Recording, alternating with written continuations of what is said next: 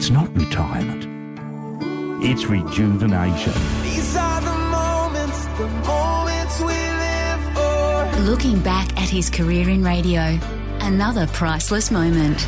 In 1993, the Suns made their debut in the NBL and on the radio. There's Lucas Agrams, will go down in history because he scored the first points for the Townsville Suns, a couple from the line. With Mark Bragg at the helm as head coach, the Suns struggled during their debut season, but it only took 5 games before they recorded their first ever NBL win. So along with my mate, the Croc, when we were the Suns, we created mayhem on the court for near 2 decades, full every single night. We truly had the most outrageous crowd in the competition. In 1998, the Suns were renamed the Crocs and made the grand final series in 2000 and 2001. Well, I think both teams will do very well. Unfortunately, we can only have one winner here, and if this crowd has anything to say with the result, it's going to be the Townsville Crocs.